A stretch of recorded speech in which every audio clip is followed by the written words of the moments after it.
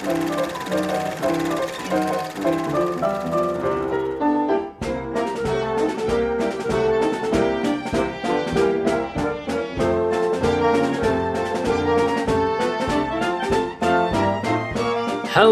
everyone out there. Welcome back to the Extra Milestone, your monthly-ish Cinemaholic spin-off series where we go back in time to talk about the classic films that have made the cinematic landscape what it is today. I am your host, as always, Sam Noland, and with me I have one of my dearest friends on this green and blue earth, the head writer of Cinemaholics and just all around hip and happening voice in the discourse of cinema. It is none other than John Negroni. John, how are you?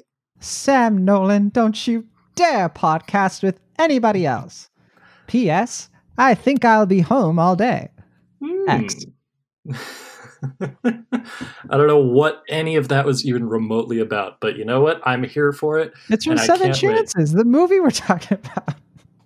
Yeah, I do that. Oh, it makes sense now.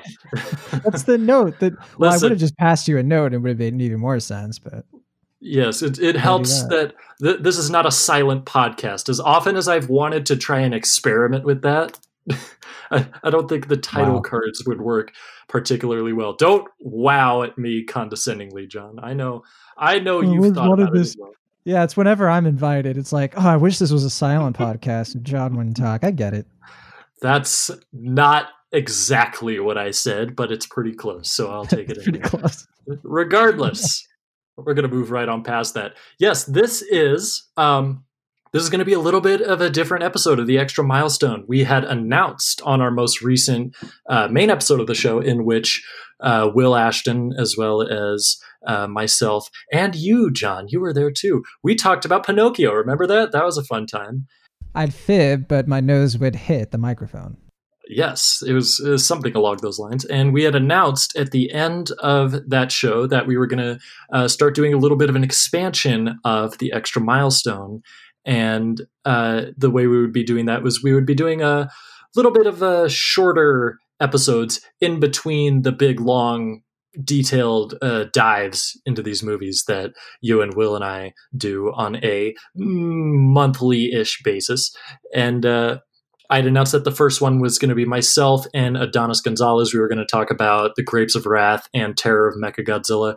And we had a variety of scheduling conflicts, and that did not ultimately pan out in time for this release date I was hoping for. So, John, the courageous, heroic gentleman that you are, you offered to do a little, just a little filler with me, and so I think that was a good idea, and that's I'm standing by it. It's just you're just like, well, I have to do this podcast with somebody by 7:00 with just some hosts.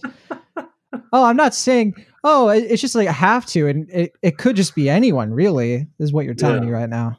Yeah, storm off.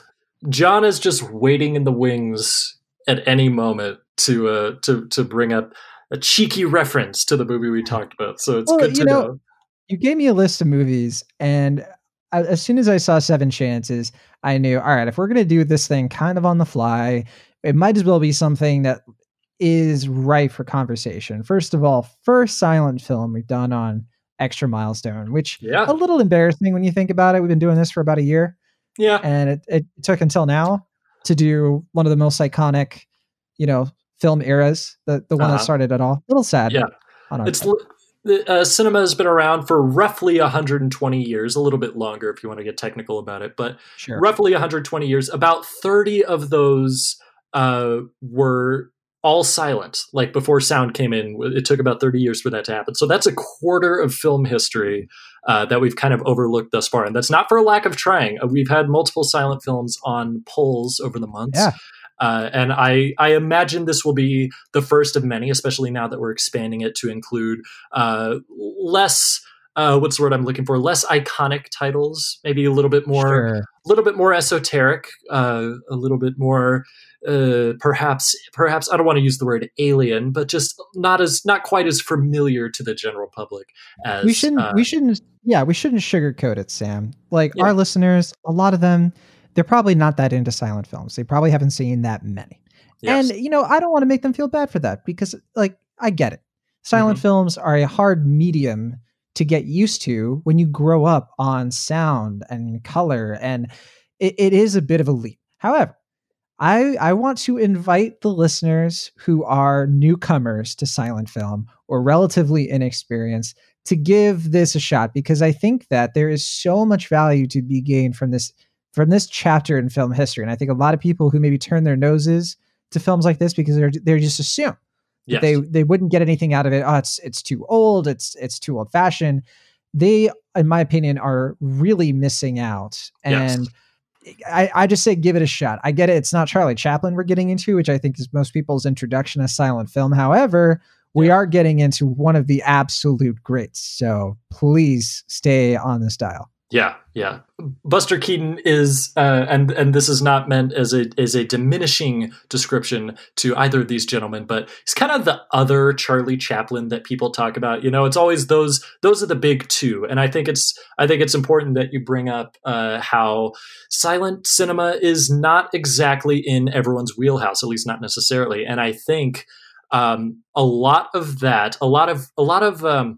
when it comes to trying to introduce the silent era to someone, a lot of it comes down to where do you start? There are a lot of places not to start when it comes to silent cinema. For instance, Man with a Movie Camera is not the movie to dive into silent cinema with. That's incredibly abstract, incredibly based in theory. It is just not the thing to get you jazzed about what else the art form has to hold. However, the silent comedies, I think, are kind of the way to go. It's the way that I was agree. introduced to silent cinema, and of course, because they're broadly entertaining, they're mostly visual. A lot of them don't really have to do with the plot, and I think Seven Chances certainly applies. Yeah. A lot of them are under an hour. Yeah, this one is 57 minutes. And I know because I just finished watching it, not 30 minutes before we started recording this podcast, I finished Seven Chances. So that gives you an idea of how on the fly this is going to be. And for one, I should say, I'm really excited about it. So I am too. Yeah, John, what say we talk about Buster Keaton's Seven Chances? And you know what? We should start with saying that you didn't say it enough, I think. Buster Keaton was a total genius. If Yes. you are unaware of his filmmaking career, he was, I think Roger Ebert said that is probably the greatest actor-director who ever lived. Orson Welles called him the greatest of clowns. Yep. Orson Welles in particular was really inspired by Buster Keaton in the same way that he acted in a lot of his films and did some of his own stunts. Buster Keaton not only did his stunts, he did a lot of other people's stunts.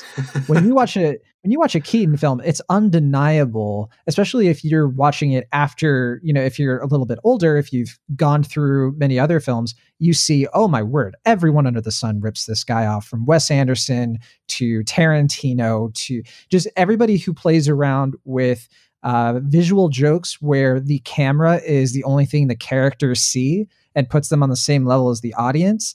That kind of visual comedy was more or less invented by Buster Keaton through his feature films, through his shorts. And if you want to start with silent films, you just look at any of the films that Keaton made between 1920 and then I want to say like 1929. I think that was like the last year before he signed with MGM.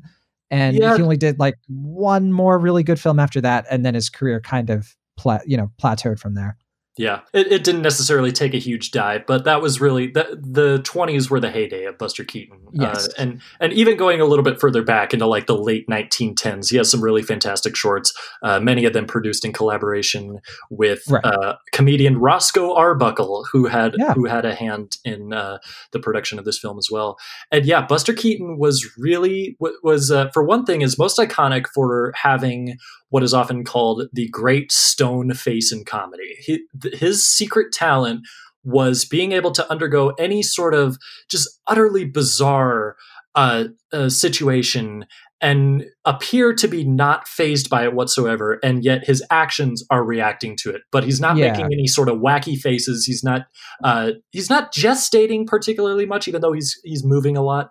It makes it 10 times funnier, and that's why whenever I think of who some of the funniest movie stars are, Buster Keaton comes up first, because Buster Keaton does not have to do anything to be funny. That's the magic of this face that this guy has. He just has to sit in a chair and he could just quickly like dart his eyes around the room. And I'm dying laughing. As I was rewatching this movie, I had forgotten so many of the specific jokes that made me laugh the first time, and getting to relive them once again was utterly delightful. And so I was glad to be. And this is true for literally any of his movies. Like there are ones that I like more than others, obviously, but I cannot think of a single one that is not at least worthwhile in some way or another. I think this one's special because it's right in the middle of, I think, his auteur decade, because it really was in the 1920s that he was doing his own films. He was working with the same crew, and he was doing bigger and better stunts. I wish we had more time. We could talk about The General and Go West and Our Hospitality and all of these films that really mark a lot of Buster Keaton's different strengths. I think Steamboat Bill Jr. is where a lot of people might recognize some of the infamous house shot, which I think is probably his, like, I don't know. Do you want to say that's his most iconic? There are a few things that are most iconic. I think that's certainly the most, the one that took hold the most when it came to inspiring others. If you've ever seen a shot, this is what we're referring to. If you've ever seen a shot where like a building or the wall of a building or just some sort of structure looks like it's about to fall on someone, but because of the way a window or an opening on that wall is very specifically placed, they're completely unharmed. That comes from Buster Keaton. That comes from the movie Steamboat Bill Jr. There's this big hurricane and the wall of a house falls down, but Buster Keaton's completely unharmed because he's standing right where the window was. And they did that one shot, didn't rehearse it. Yep. They just went for it. He had pure confidence in his ability to make that scene work. And so they didn't even plan to do another shot of it. And like, I think what's great about Buster Keaton in general, and from Seven Chances onward, is like these films are like the precursor to the indie comedy as we know it.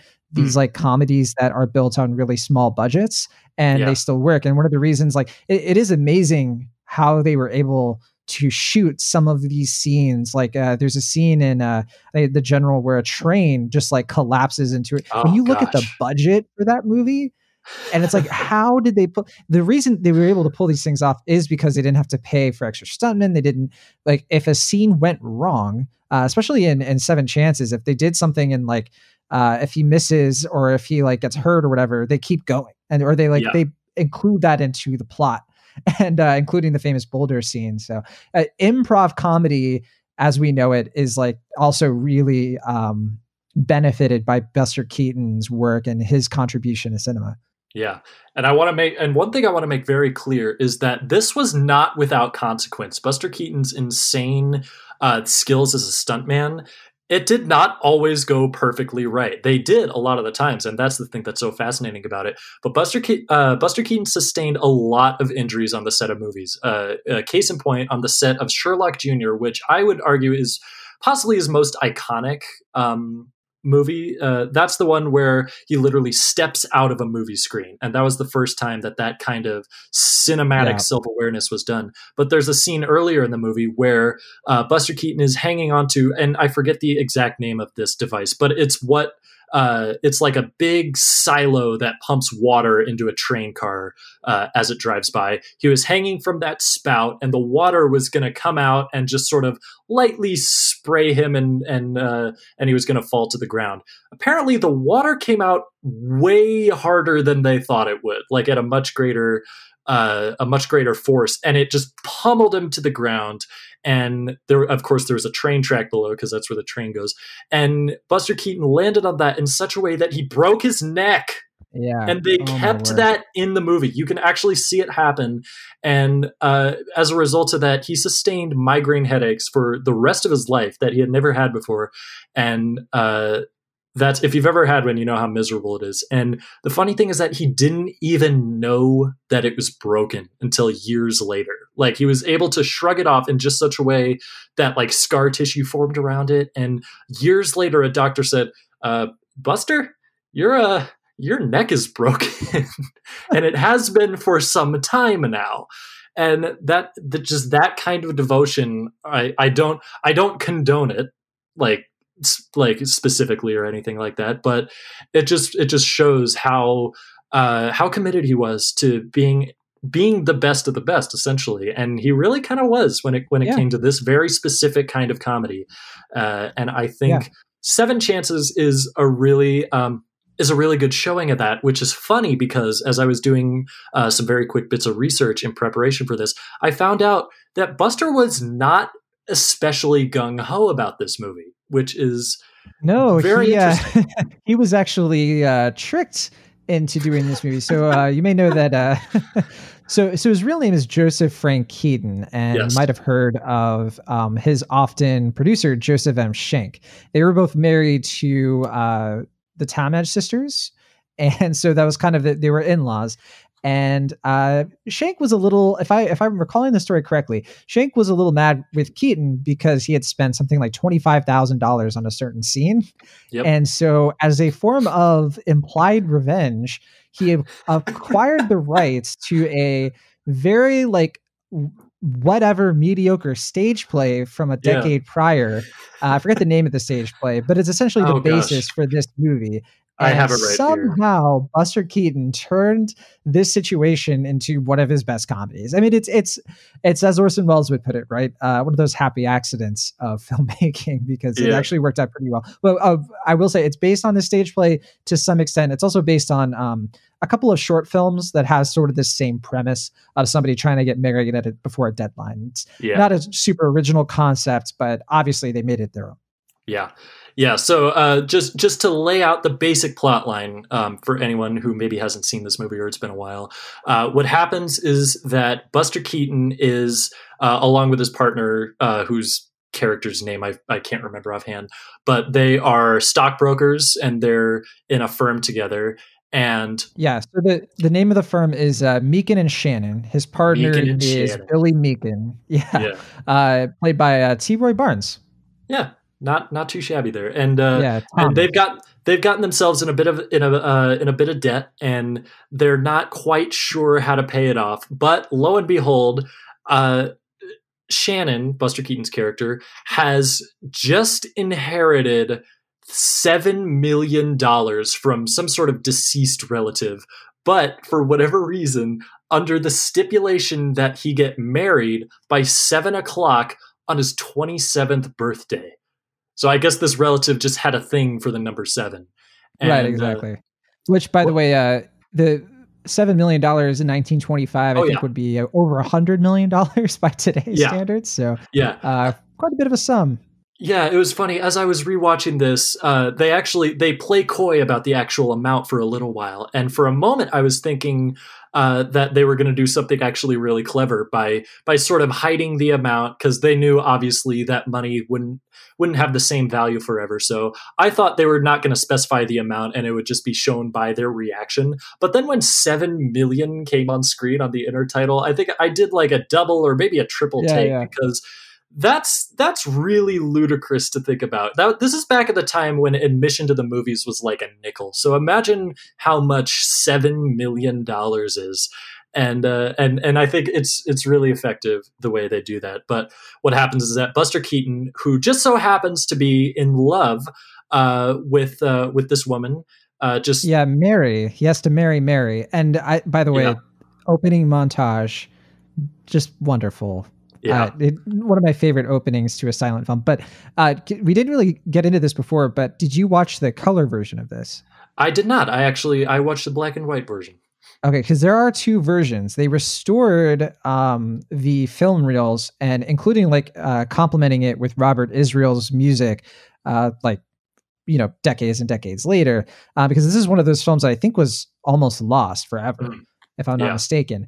And the fact that you can watch it in color. The version I watched, like the opening montage, is like a lot of different like Technicolors just the opening scenes, and then the rest of the film has like an amber tint that is pretty distinct, and it's actually really cool. I would recommend checking that out as well, Sam, because I've seen both versions, and I actually I do prefer the amber tint because the detail is really good. The only downside is that it's a little bit more noticeable, all the makeup and stuff on Keaton's face.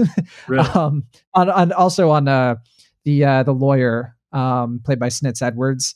Like you could see the caked on makeup. It's kind of weird, but it's still really good.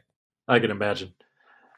Yeah, that's funny. You know, come to think of it, as I recall during that opening montage, I did notice some different color tinting, but that's not something that necessarily warrants like having a color version. So I might actually have seen the color version and just not realized it. I wouldn't know. Whatever version is is available for rent on Amazon Prime, which, by the way, I found out that a lot of silent movies, just because of how old they are, have sort of lapsed into the public domain. And so most of the silent cinema, at least that still exists, and we'll talk about that in a second, is relatively easy to find. Most of it is in the public domain, and you can watch it for free. Nosferatu. You can find it on YouTube. You can find it through, I think Criterion has 7 Chances. Kino International has a special edition DVD you can get of this. And I watched it on Amazon Prime Video. You can watch it through the Cohen Media Group channel. Oh, okay. So there's a bunch of different avenues. It just depends on how you want to see it. If you want to see the original black and white or the color, I think both versions are available for free on YouTube. I don't know if that's the best quality necessarily, but you can definitely access it that way. Yeah, quality doesn't faze me as much, so I guess I wasn't paying attention to that. But yeah, and also the Internet Archive is a good website for films and TV that are in the public domain. So that is a good source as well. And yeah, we briefly mentioned this, but this movie was almost lost, and it was only because they just happened upon one of the original prints that was just laying around somewhere, and they were able to save it. But one of my college professors, Howie Mopshevitz, I should say, a very famous archivist, as a matter of fact. And if I wasn't just terrified of how important of a guy he is, I've actually thought about inviting him onto this podcast. But he had told me one time that about 90% at a minimum of all of silent cinema is lost forever, which is insane to think about. Just how much, really sad. How much still exists. To think that 10 times that once existed is really melancholy to think about. And that's mostly just because of the way that silent movie was thought about. They weren't really giving a lot of mind to archiving film as an art form, like for posterity. They would sort of just produce it, and they would use it, and then they would just sort of discard it. Like it's frankly kind of amazing that as much has survived as it has with that. Think of it this way. So people listening, if you're like, I can't even fathom that. Like, why wouldn't people think of it the way that we handle memes? I know it's kind of silly, but the idea of like people, even though people are sharing tons of these memes around, we don't think of them as culturally important, and we probably never will, right? But it's only like the really famous ones that really survive, and then the rest just sort of disappear forever, And it is a very different thing. But if you're curious, like how that could possibly happen, that's like the same mentality as like you share a meme for a quick laugh. You don't think that it's going to be, something that you want to remember for later. Yeah, that's a good way to think about it. I think just especially when it comes to just the sort of disposability that we kind of look at a lot of memes this way, and there's no reason not to. Like, it's nothing that seems especially consequential, but yeah, I imagine there might be something along these lines that years from now we're going to think, man, where was that one meme I saw back in the year 2016? Right. I guess I'll never see it again. There are some vines that I missed that were so fun, and you can't find them anymore. Oh my gosh, I've had the exact same experience where I type in just the most bizarre keywords I could think of just to hope that it might possibly come up somehow. And Right. that's the kind of thing we're dealing with here. So the fact So that if it's hard even today for something like that with the resource of the internet, imagine, in the early 20th century, how difficult it would be to like save these copies or have them readily on hand. And all kinds of things happened over the years, like storms and fires, and oh yeah, these things were really delicate. And we're lucky we have what we have, and it's unfortunate what we don't have. But Seven Chances is something we do have, and that is yes. very fortunate for us. It absolutely is something that we have. So the story goes apace, and as you mentioned, Buster Keaton just happens to be functionally betrothed to Mary. Like that's kind of the sense. Like that's kind of the vibe I get. And so he rushes home. Yeah, they're sweethearts, and I think there's this really funny bit where the what I assume is like the executor of the will or whatever shows up at their firm, is trying to deliver the letter, and Buster Keaton and it's Meakin, right?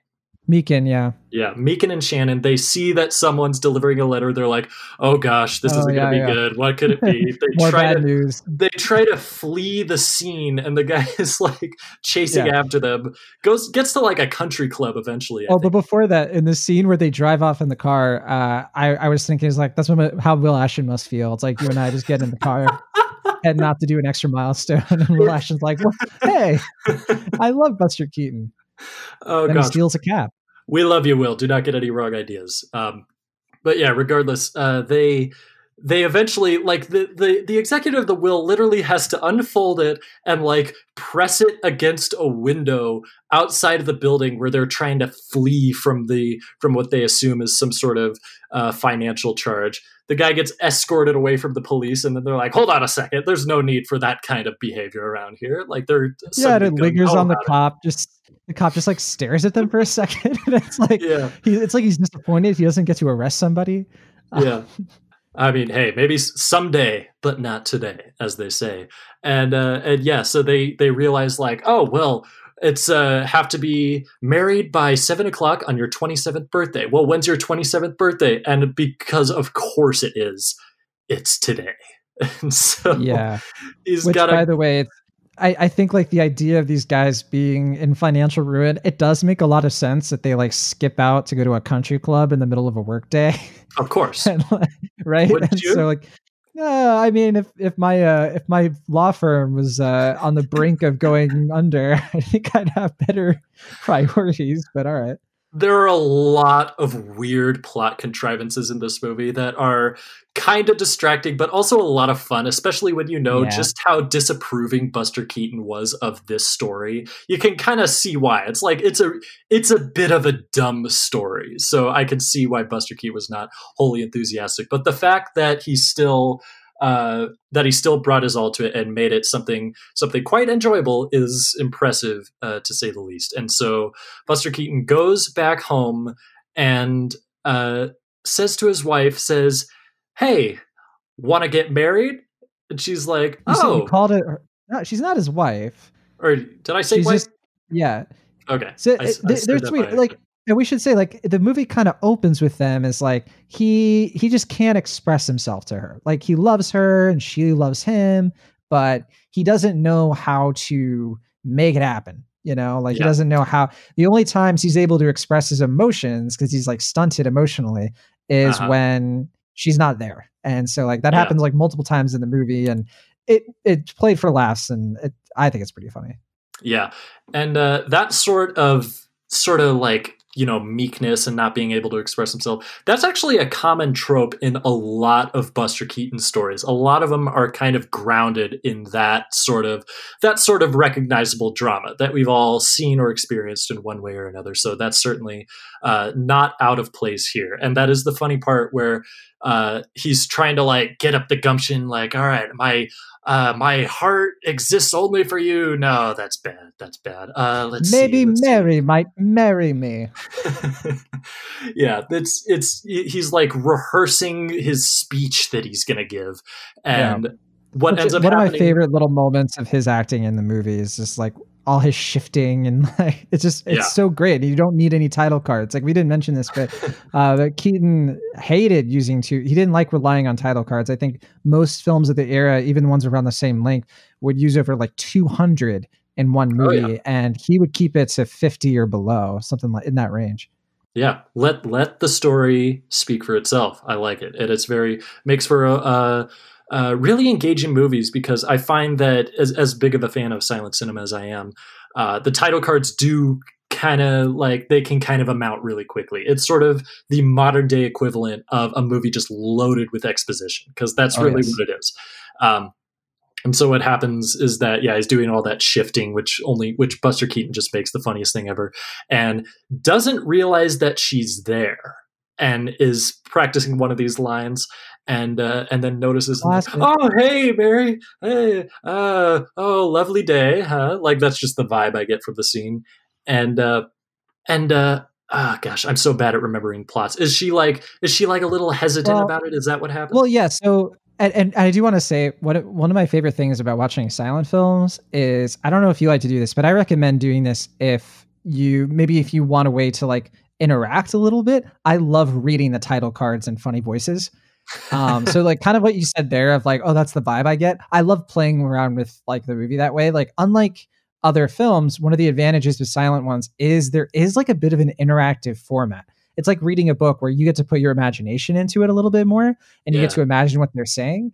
And I don't know, like I think that was one of the things I love doing in these like silent film comedies when I was a little bit younger. And it's just fun. It's just good fun to do that. And in this scene in particular, it's so funny the way he like falls over his words, because he's like, well, we have to get married today. And she's like, wait, why today? And he's like, well, I just have to marry somebody so I can get a bunch of money. And like, that's how it comes across. Yeah. And she's just like, oh, he thought he just wanted to marry, like it could have been anybody. And like, she doesn't feel special. And it's funny because the movie does have like an arc. You do sort of understand by the end of the movie, not to give anything away yet, that there is a reason he wants this money, and it's not purely for selfish reasons. Yes. And that was something that I thought was like, I don't know, it was kind of really, I don't know, I thought it was nice. No, it is nice. Yeah, it's good to see that these characters are very well-meaning, even though they do indeed come across as being rather callous at times. So basically, I love that idea, by the way, of adding silly voices, because as you and I'm sure a lot of listeners know, I am an impressionist, so I can imagine the fun times I'd had. Although I wouldn't recommend adding funny voices to, say, The Passion of Joan of Arc. I don't think that necessarily works. I don't think that quite works. Also, right after the scene, we should say blackface. Yeah. What's up with that? Forgot, which is weird because there are actual African Americans in this movie. Yeah. And for whatever reason, like the one character who actually does have some agency is in blackface. And that's something you kind of have to roll with. I'm not the kind of person, I understand we've been dealing very recently. I feel like every time we do Extra Milestones, something else has happened with Gone with the Wind. It's like a weird, like recurring theme. But there is this like mentality that we have to sort of like erase movies in order to pretend like they didn't happen. I say no to that. Like, let those movies exist and stay there so we can actually watch them and understand that's what life was like back then. They had no problem with that sort of thing. And I think that it's one thing to celebrate the film for that, or it's to just sort of ignore it and dismiss it. It's another thing to appreciate the film on its own terms and start to think deeply about why was that acceptable back then? And like, why was it so uncomfortable for them to even fathom like an African-American, a black character in a movie being portrayed authentically, like the one character who has lines, for example. So just worth thinking about. If you like historically, I think it's important. Yeah, no, it's absolutely important. I think it's when it comes to not erasing these movies, I definitely concur wholeheartedly. Although I do think it is important when appropriate to establish context, to not just sort of present it in a vacuum without saying like, hey, so by the way, there's some messed up stuff in this movie. So that's like, just keep that in mind and either take it or leave it. totally understand either way. I think that is a valuable thing. Right. And it's also valid to look at this film and criticize it for that reason, because it's jarring. It takes you out of it. It doesn't age very well. And it's, it doesn't take away from other aspects of this film that I think are timeless and wonderful. But, it's not a bad thing to be like, man, like, it kind of sucks that movies use this trope so readily back then. And clearly there was no sort of like cultural backlash to speak of as far as we know. Yeah. Like there's like, I just wish I could poke my head into the screen and be like, hey, no reason to do that. Just so you know, I'm from the future, but I don't need to be from the future to tell you that. So it's very distracting. And I was going to bring that up. And so it is something that if that's like, if you draw a line there, then yeah, I totally get it. It's just a thing.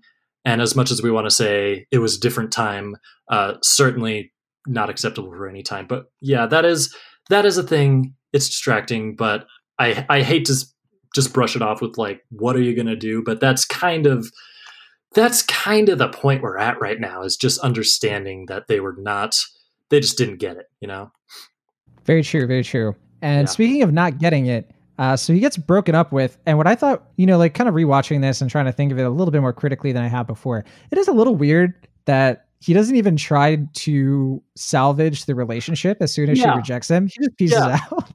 That's what I was thinking. Like, just explain to her everything that happened. Say, listen, I love you very much. I don't necessarily want to marry you today, just like for no reason or whatever. But I need this money, and I'm sure both of us will benefit very heavily from this. Movie done. But because it's a comedy, that's not the way things work out. As a matter of fact, he has a foible. As everything, at nearly every turn, everything goes wrong. Something's misinterpreted, something doesn't go according to plan, or something just really effing weird happens. And that's when it's most enjoyable. Because what happens is that he goes to like a saloon or something, just sort of a social place of gathering where a lot of people might be the country club again. I wasn't sure because the buildings look kind of similar, so it could be that, could maybe not. I'm not sure. They look similar, and they've got a lady there, like, taking people's hats and taking care of them. So it seems like a country club kind of environment. So that's a reasonable assumption. They go there, they look out at the crowd, and it's either Meakin or the lawyer, I forget exactly who, says to James Shannon, Buster Keaton, all right, how many of these women do you know? He counts, he writes down their names. I know 7 of them. He's like, all right, you have 7 chances to find a bride in the next several hours. And so Buster Keaton, and I remember this being very amusing to me the first time as well as this time, goes through all of them really fast, like just blows his chance 7 times in a row. Now, not that it's an easy thing. They get really creative. Now, not that it's an easy thing to just out of the blue demand marriage and have it work out, but just even in 1925 though, right, where I think that was a bit more acceptable, or it was like a little bit more like that could happen, or plausible, I should say, compared to today. But even so, like, these women laugh in his face, and it's just funny how like each situation is like there's a new like wrinkle, or there's a new twist on it. And like even my favorite one was when Meakin makes her think that he's the one who's proposing, and it's just like you see it coming. It's classic comedy, but it's still so satisfying when she looks over and he's like, "Oh, I'm proposing for him," and it's the lawyer giving the creepiest smile. Yeah, which there's no reason to smile creepily either. Like you have no reason to be here. You're just hanging out. Why are you making eyes at this lady? So it's extra funny because of that. One of my favorites is when he sees one of them start to walk up this flight of stairs, follows her up the stairs. By the time they get to the top of the stairs, he's been rejected. And right at that moment, he sees another woman walking down the stairs, and he's like, let's go for it again. He's in a hurry, see? Yeah. The funniest one though, and this I almost, if I wasn't so pressed for time, I would have paused the movie because I was laughing so hard, is the hat check lady.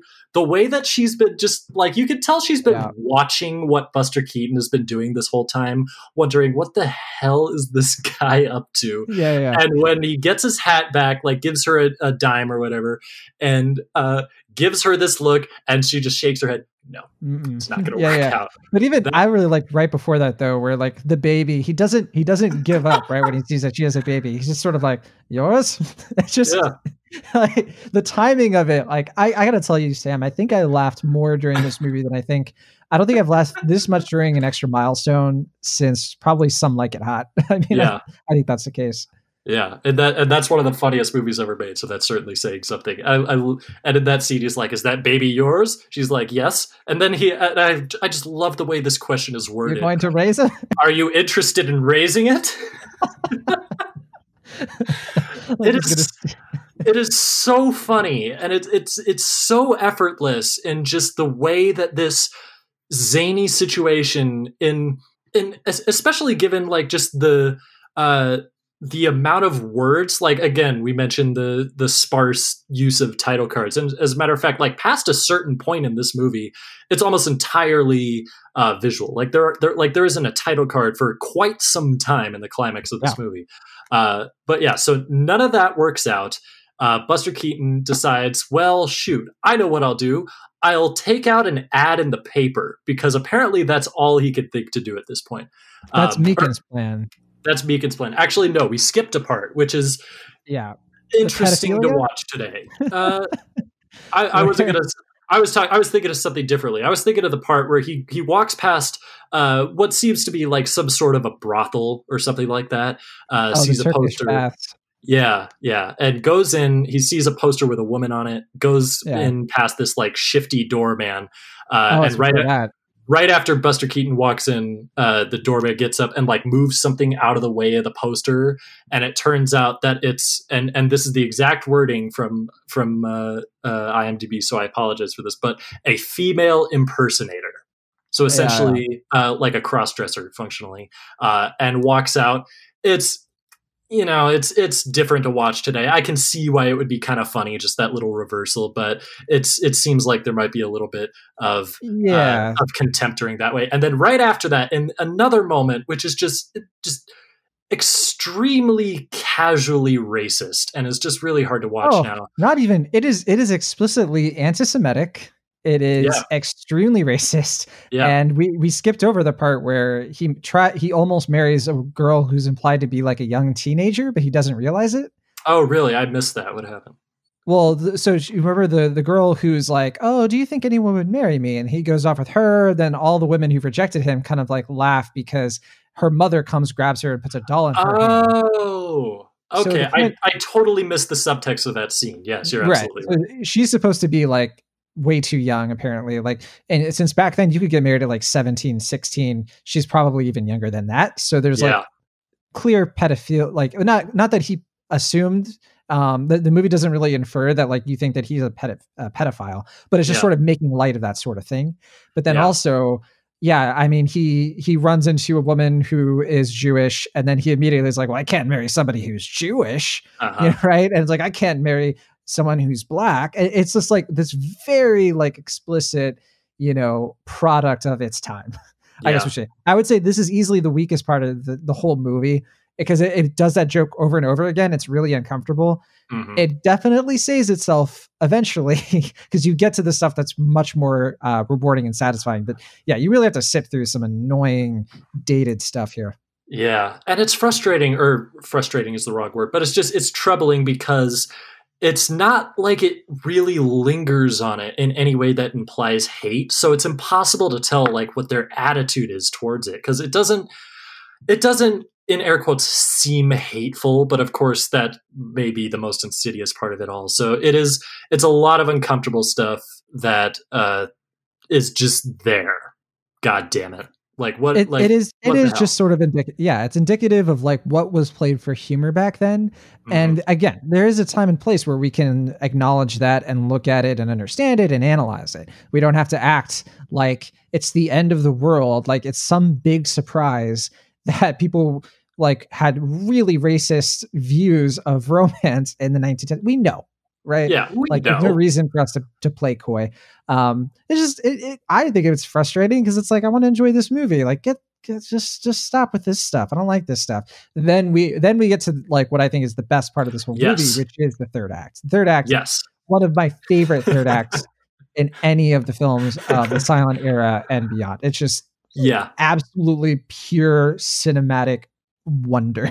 Like and the fact that it's not even the best third act of Buster Keaton's career is that's true. Fantastic. Like any comedian or any I guess comedic movie star, whatever you want to call it, who pulled off this sequence or like the today's equivalent of the sequence, they would be proud of that for the rest of their life. And the fact he knew how to end a movie. Mm-hmm. Yeah. And as the story goes, this was what ultimately convinced him that the movie was worth doing, despite how just sort of thin and not really there the story was. But we'll get to that eventually. So what happens, as I mentioned earlier, is they do take an ad out of the paper. They're saying, "This man needs a bride. James Shannon falls heir to $7 million if married by the end of the day," and says, any, like, what does it say? Any bride who shows up at this church at 7 will be our lucky winner tonight. Yeah. One of the most unique wills ever filed for probate. Like I wrote that down. Okay. Yeah, it did. I think it's so hilarious too. The idea that they would be able to, like, Meakin would be able to, within a couple of hours or so, print a wanted ad and enough people would see it. Like, where did he get the photo? I mean, well, I assume they have a photo of James Shannon at the ready. Sure. No, that's not an unreasonable thing to assume. They're a law firm. They probably have that. Okay. All right. Fair enough. I do want to say, by the way, I mentioned Thomas Roy Barnes, who plays Meakin. I didn't want to say, I've been like curious about this too. So I haven't seen him in a lot of movies, but it does dawn on me that he was often known as T. Roy Barnes, which is Troy Barnes. So is that where Dan Harmon got the idea for Donald Glover's character in Community, or is that just a huge coincidence? It's very possible. There are a lot of cultural references that just come from the weirdest places you would never assume. So that is entirely within the realm of possibility. I mean, I follow Dan Harmon on a lot of things. I guess I've never really caught whether or not he's a big fan of Buster Keaton. I assume he probably is, because who isn't? But yeah, right. That's a dangling thread I'm going to put out there. Very interesting. Yes, if anyone happens to know, John would very much like to find out. So, they take an ad out in the paper. Buster Keaton is waiting at the church, this completely empty church, and it's been a long day. He's been through a lot. He doesn't know what his immediate future is going to look like. You can tell he's very tired. So he lays down on the church pew and goes to sleep. At that very moment, it starts with 1, and then it increases to like 5, and just one by one, hundreds of women in bridal gowns start filing into the church. and eventually the entire place is packed. One of them comes in, sits down next to Buster Keaton, which kind of wakes him up a little bit. He's like, "Oh, hey, a bride's here. Very nice." Another one comes down, sits on the other side. "Oh, there's 2 of them. Oh, goodness. I'm going to have to..." By the way, she's wearing a wedding ring for some reason. So I didn't notice that. That's funny. I did. I was like, wait a minute. I mean, you cheater. Listen, there's a cynical way to look at it, that it was the mention of money that got them all there. I think that's what it is. It's not an unreasonable thing. But yeah, it's he realizes, like, oh, there's 2 of them here. I'm gonna have to choose between them, and then turns around and sees just a sea of brides awaiting his selection. And I like to think that in this moment, Buster Keaton thinks he's in some sort of bizarre dream right now.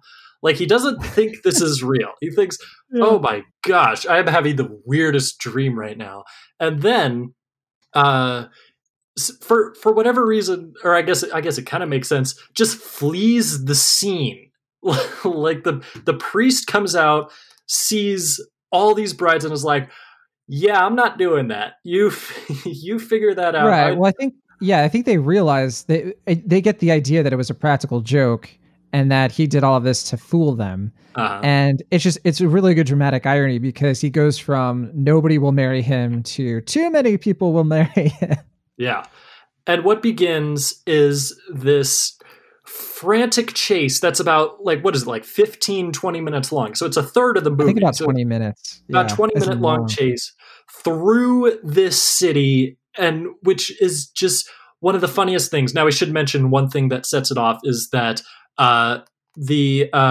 Mary is her name, right? His beloved. He's got to marry Mary. He's got to marry Mary. And the way he finds that out is because Mary's friend, or maybe her mom or her sister or something, I didn't catch the exact relationship, convinces her to give James Shannon a second chance, to say, like, listen, this is a insanely bizarre situation. I think you should rethink this. And so she does. And so sends a letter by way of her servant, who is, as we mentioned before, the character of blackface, which is just frustrating, again, that's even a thing, but it is what happens. And so sends him to James Shannon, and it takes a while, but eventually he gets the letter and realizes, Christ, I've got to get back home. I've got to get married to Mary, you know? And what begins is this huge chase, and it goes through the city streets, like into the wild. One of my favorite bits is that Buster Keaton is walking home, and it's this long shot where we're looking at him walking down the street, and then we see way in the background a huge crowd come in, and we know, oh, that's an angry mob of brides. And it takes him a long time to realize it, and just waiting for the moment of realization is like 80% of the fun. Just waiting for the moment when Buster Keaton turns around and sees a swarm of wedding gown clad women just sprinting his way. And then when he gets chased, it's an even more ambitious version of Cops, his short film, where it's like the same concept, but like not as many people. But you really see the difference when, first of all, they're like throwing bricks at him.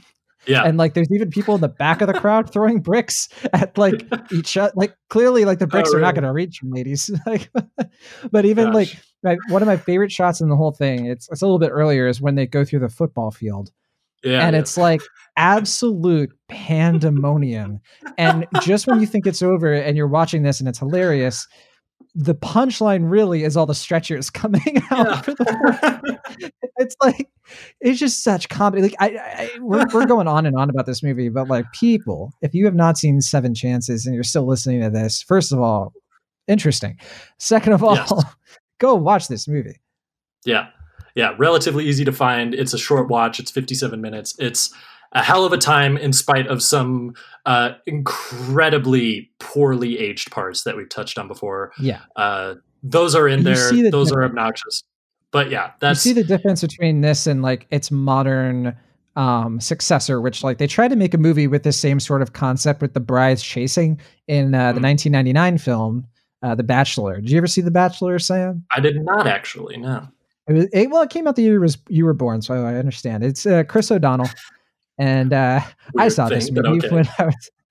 Yeah, but it's like it's the same concept. Like clearly, it's like trying to riff off of it, and it's not even close to as good as Seven Chances. Like it is unbelievably weak by comparison. And a lot of that is the way that Buster Keaton is so good at running. Yeah. It's like whenever I hear people say like Tom Cruise is good at running in movies, I'm like, get out of here. You haven't seen. I don't need it. He's maybe a quarter or a fraction of Buster Keaton when it comes to running. Yeah, I concur entirely. There are a few things that Buster Keaton is very specifically good at. One, falling down. Look at the way Buster Keaton falls down, and just his entire body goes completely limp, and he never lands on one spot for more than like a nanosecond. He always does all this rolling around and eventually somehow inexplicably lands on his feet again. And it's really just fantastic to see. There's one scene a little bit later in Seven Chances where he tumbles down a cliff, and the way he like just like front flips down the cliff, basically, is one of the funniest things I think I've ever seen. It is completely, it's like a triple somersault.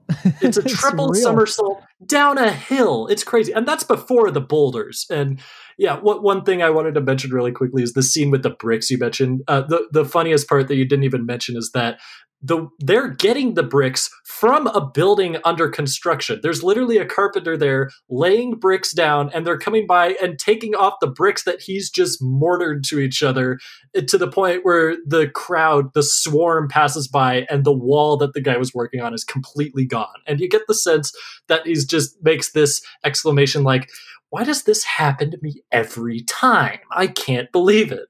It's just funny to project, personality out of these characters when they only get a moment on screen. But yeah, so Buster Keaton knows, I've got to get home. I know, I'll take a shortcut through what is it, like a wheat field or something, and also a train yard. Train. He gets lifted by a crane. It's like we could be here all day just going through just it's like set piece after set piece, and some of it was done through reshoots, because the boulder scene you mentioned, they originally, that wasn't part of the script, but they were showing it because some rocks accidentally fell down and looked like they were hitting him. It generated a ton of laughs. They decided to go back and shoot that whole boulder scene, and that's a big reason why the boulder scene goes on and on. It's because clearly they wanted to get their money's worth, I suppose. Yeah, maybe they were trying to stretch it out to a little bit longer of a movie, but what we may never know. One funny thing I also love is there's one part where he tries to hail a cab or something to get back home, gets in the car, and then immediately jumps out, and we realize there was one of the gypped brides already in that car, so he can't go anywhere. He holds on to a tire of a car that speeds off, which is funny because there's another movie he's in. I forget which one it was, but he tries to do that, but then the car goes off without him because the wheel wasn't really part of the car. Do you remember that movie? I can't remember which one that was. I remember seeing the set piece. I can't remember which one it specifically. Yeah, I can't remember either. He turns around a sign that says vulcanizing. Yeah. But in this movie, he actually does it, but then there's a literal car crash, and the cut is so fast. But we didn't get a chance to mention this earlier, but one thing I really love about silent movies as well is that the camera speeds up and slows down to match both the music and the visual comedy. So you always get exactly what I think the director planned for the comedic timing, which just makes it even funnier, is because you're in the hands of somebody whose comedic timing is better than yours. And so that scene in particular is right when it cuts and he falls. It's it's so ridiculous, but it's even little mistakes, when he's on the tree and it breaks, right? It's technically a pretty noticeable cut. It's really noticeable. But you could forgive it pretty easily because he gets up so fast that it's just I don't know. It plays into the energy and the frantic mania of the movie. So I don't think it's a flaw necessarily. Yeah. And there's never a down moment in this climax either. In that car crash you just mentioned, he's hanging onto the back of the car. The car hits another car and the camera cuts, and we realize they're running into a cable car or a streetcar or something full of brides that have hijacked the cable car, and they all start swarming out and chasing after the guy. They are so mad at this guy. They're so devoted. I almost wonder what happens to them because we never really find out. I guess they're still trying to find Buster Keaton. We know they're not pure evil because at one point they think they killed him because they orchestrated the crane pulling him to drop him where a train just went, and then they all start crying. But then they see him and start running after him again. They just want to know what. They just want to know what the hell's going on. Why did you ask us to come here, and why are you now fleeing from all of us frantically? I can imagine they'd be a little bit confused and wanting to understand what happens. But yeah, we got to wind down here. But this boulder scene, which if there's anything that this movie is very specifically iconic for, it's this boulder scene where Buster Keaton takes a tumble down a cliff, hits some little pebbles that get dislodged from wherever they are and start rolling down the hill. They hit some bigger rocks, and it devolves into a full-scale rock slide that like is knocking over trees and stuff and God knows what else kind of damage. And it's very clear, you mentioned that this was reshot afterwards. It's very clear that they just made a bunch of huge paper mache boulders. They do not, they look really out of place with the landscape, but that almost makes it even funnier to think that just the universe is against I almost said Michael Keaton, against Buster Keaton at this point, and will do anything to just conjure boulders out of thin air just for the purpose that they will be able to roll down this hill after him. Like, well, nature itself is fighting back. We should mention that he actually disliked this movie, but he really liked that scene. I think it's of his opinion that it's because of this scene that he actually thinks the movie is salvaged. Otherwise, it doesn't work. And he almost ended it like around that point. Like originally the ending was just going to be him running away and like we never get a resolution. Yeah. Which would almost be funnier, but I like the resolution they ultimately have, which is he gets to the house. It's been a day. Gets to the house. They're ready to get married. Mary's completely gung-ho about it.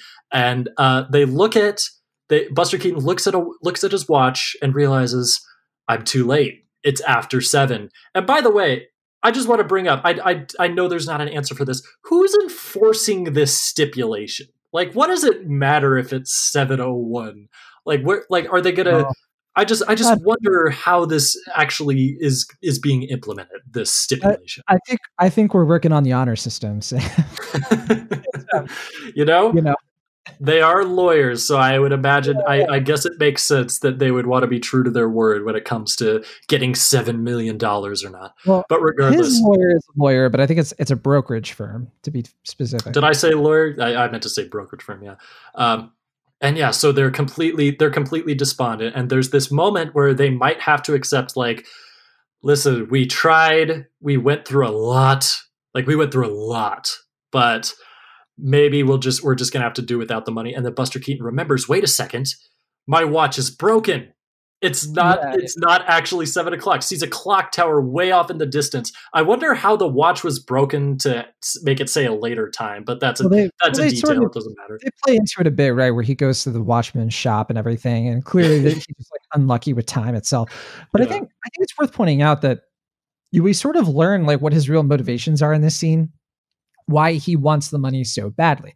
And it's not because he wants to be rich. He seems it plays into why he has trouble expressing himself to Mary. It's because he thinks he doesn't deserve her.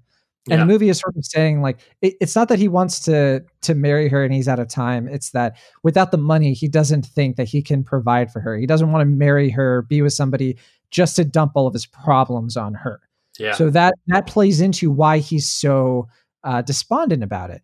And you can sort of look at that and be like, well, the midsection of the movie, he's just doing it to save the firm. The only reason he decides that he needs to do the marriage thing at all, because he just wants to be with Mary, is for his best friend, his partner, who's like, we need this money. It's going to say, so he does it for somebody else. And I think that's what makes this movie kind of work, is they always find a way to tie it back to, he does have pure motivations, and you can sort of like worry about the movie really believing that at certain times, but I think this ending is what saves that. And real quick, I'll say the thing I do love about this movie that I think is timeless is that it is a wonderful metaphor for just the anxiety of marriage and how it feels. Like you feel like there's a deadline to get married at a certain time in your life. Back then, 27 was pretty old to get married, and there's this like dichotomy of like, you know, you try the person you really want to be with. There's a misunderstanding and it doesn't work out. And then you go from person to person and nothing works. And then like, it's just sort of like a funny thing, but then all of a sudden everybody wants to, it's just that anxiety of like marriage just being such a joke unless it's with the right person. That's what I think lands with this movie. That's where I think like some people don't give Buster Keaton enough credit for understanding or infusing, like there is real heart in his comedies. It's just not the focal point. And you sort of have to like really pay attention to get it. It's not like, you know, it's not in your face about it, which I appreciate. I think that it is there for you to find if you want that in your movie. Yeah. Yeah, that's a fantastic point. I hadn't really thought about that. I think I mentioned to you already. My favorite Buster Keaton movie is Steamboat Bill Jr. from 1928. That movie is hilarious. It's iconic, but at its heart, it's a movie about a son trying to live up to his father, and I think that's what's really at the heart of it. That's what's driving the whole thing, and so it makes all the comedy around it. It sort of infuses it with meaning, whereas I think if you want to compare to someone like Charlie Chaplin kind of starts with the meaning and then just sort of extrapolates the comedy from there. I think Buster Keaton works in the opposite procedure. So I think that's the reason why a lot of people will say that Buster Keaton is funnier than Charlie Chaplin, which he is. Although not as outwardly melodramatic, you know? Exactly. Chaplin is more likely to move you, right? Yes. Like he's more likely to bring a crowd to some sort of like narrative catharsis or to make them rethink something, or like he's not like it's not that he's a deep thinker necessarily. It's just it's the melodrama. I think that is the right word. He's just so good at, and that's just not part of what Keaton does. It's not his style, and it's great that we have both comedic actor directors, because that is sort of what makes them special in their own right.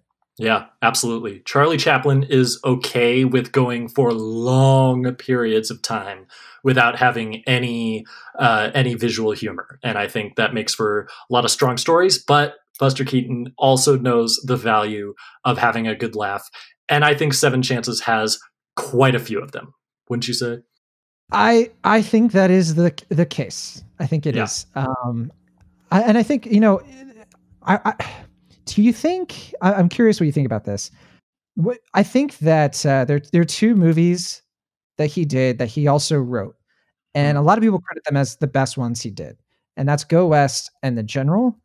So would you say that this film, do you think that part of the reason it's not quite at the level, at least for a lot of people, is because he didn't write it? Or do you think that it's other things? Like this movie's screenplay is like a bunch of people. I forget off the top of my head, but people he had collaborated with before and everything. But like you did mention that like it seems at some points like his heart's not really in the narrative. But do you think that it's just different when it comes to The General, which tends to be people's favorites? Because you do really like Steamboat Bill, which is also fantastic. But I don't think he wrote that either. Right? Yeah, I don't think so. Yeah, so, I think that might certainly be part of it. Just not as much passion. Of course, it helps that we know all the behind the scenes objections that Buster Keaton may have had. He did co-direct. I think one of the screenwriters for Seven Chances was the co-director and maybe co-writer of The General. So who knows? It's so gray back then. No pun intended. Whatever. Yeah, the point is that it's what we have, and it's quite good. Again, with reservations, which we mentioned. But this is something really special. And if you're looking for an introduction to silent cinema, as we mentioned before, this and really any other Buster Keaton movie, again, of varying qualities, not a bad place to start at all. Again, we mentioned some of our favorites. There are plenty others. Even if you even want to start with some of the shorts, those are good too. I recommend 1 Week. That is one of the funniest concepts for a comedic short ever, as well as many others. Oh, that's where he's the groom, right? That's the one where he's the groom, and they have a house kit, and they try to build it, and it goes really badly, but it all works out in the end. Not unlike Seven Chances, so I think that's a good one to start with as well. It's like because I remember the build it yourself houses from people who've played the game Red Dead Redemption 2. I remember playing that game. There's a whole thing in that where you build a house, and I remember thinking of Buster Keaton, but I couldn't remember which thing it was, and I guess it was this short film, huh? Yeah, it was 1 Week is the title. So check that one out. I'm sure it's very easy to find. John, I've had a good time talking about Seven Chances. It was good to get back to the silent era. I think we covered a lot of ground here, and I look forward to covering even more ground in the future. Perhaps a bit more dramatic. The day may come when we get to one of the really heavy silent melodramas. A melodramatic, Yeah, like a silent romance would be a ton of fun. I have a lot of favorites for those. There's a lot of actresses to take it into consideration if you really define this era. So that's got to come up eventually, and I think the new expansion of the show will help bring that about sooner than it probably would have otherwise. Yes. So when's the next extra milestone coming out, Sam? John, I will tell you the next extra milestone, if all goes according to plan, knock on wood, because apparently that's a thing. Next week, a week from now, it will be myself and veteran of Anyway, That's All I Got, Jason Reed. We were going to be reuniting Jason Reed. Of the Jason movies, Jason? Not quite, but I like where your head is at. No, this is my good friend Jason, who did Anyway, That's All I Got with myself and Anthony Battaglia for quite some time back in 2018. We're going to be reuniting, and we are going to be talking about a very fascinating triple feature that I cannot wait to dive into. We're going to be talking about Jean-Luc Godard's Breathless. We're going to be talking about Georges Franju's Eyes Without a Face, which we almost talked about several months ago, but it was also eligible for a different for the month of March as well. So we're going to be talking about that, and Dario Argento's Deep Red, which I have not seen and I'm looking forward to. So by all means, if you want to check those movies out before next week, or if you just want to go in blind, we won't be diving headlong into the plot for all three of those. But by all means, feel free to watch along with us. We're going to have a lot of fun. I can't wait for that episode. And then the week after that, you and I, and presumably Will Ashton, are going to be talking about Rebecca, Alfred Hitchcock's Best Picture winning Rebecca, and Jacques Becker's prison movie Le Trou, which I dearly love. Yes, can't wait. We got a lot on our plate. All right. Well, I'm looking forward to it. Yeah, I've triple milestone. It's going to be big. But if anyone can do it, I think it's you and Jason. I think so too. Jason's really looking forward to doing it again, as am I. John, thank you for joining me to talk about Seven Chances. Thank you for helping fill this gap. Again, I mean, I could have gotten anyone, really. But very true. I'm glad that you were the one. I had to cancel. I was going to go to this church. Apparently, I was going to be able to marry this person for $7 million, but I decided to help you out instead, Sam. So you're welcome. It's like the third next best thing. So I think it could have gone a lot worse. But I'm glad that we had this time nonetheless. And I say we sign off until the next extra milestone. From the Internet, Colorado, I'm Sam Noland. From the Internet, California, I'm John Negroni. And we'll see you next time.